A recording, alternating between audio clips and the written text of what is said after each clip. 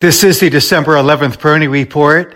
The Nasdaq and the S&P 500 now join the Dow in overcoming their respective July peaks.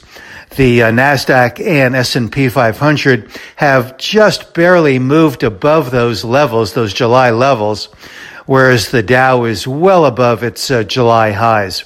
But when we look at the developing formations among the three indices, they're very similar.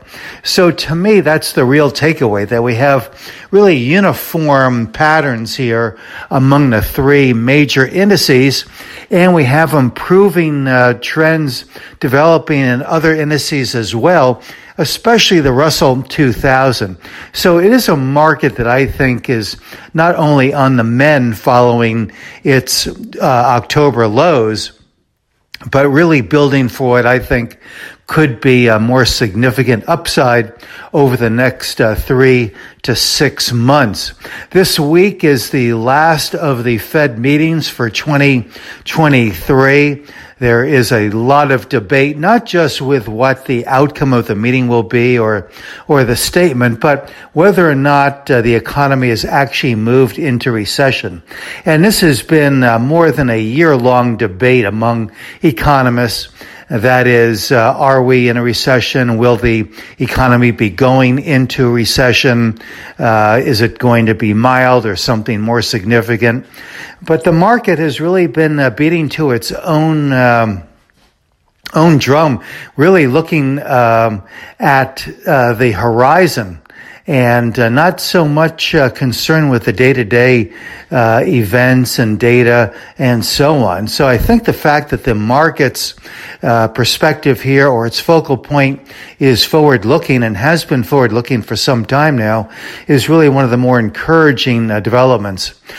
There are a lot of themes that seem to be in play now. I think one of the more significant ones probably is infrastructure, because as we look at a number of the industrial companies, especially those associated with infrastructure, looking at a number of the materials companies, again, those associated with infrastructure on a number of different levels, they really are exhibiting nice relative strength.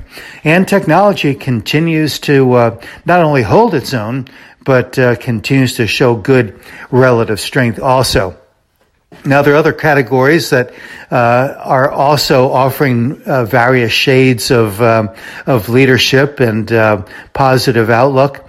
And these include the financials, the consumer discretionary stocks, even some of the consumer staples names. And of course, healthcare, as I've mentioned recently, has been showing very nice improvement in terms of relative strength, especially in some of the more growthy areas of that category, including biotechnology. So all of this, again, is to say that I think the market is really developing a foundation here that could be launching an advance that is durable and sustainable for the longer term. So whether the debate continues about recession, whether or not the economy is actually in a recession, I think that may be a relatively old news for the stock market. And I would also say this, that given the formations that have developed in stocks individually and among the major market indices, even if there were to be some kind of a disappointment on the economic monetary fronts, I think that the market would withstand that quite well, and a reaction to the downside as a result would probably serve as a buying opportunity. This is Gene Peroni at Peroni Portfolio Advisors.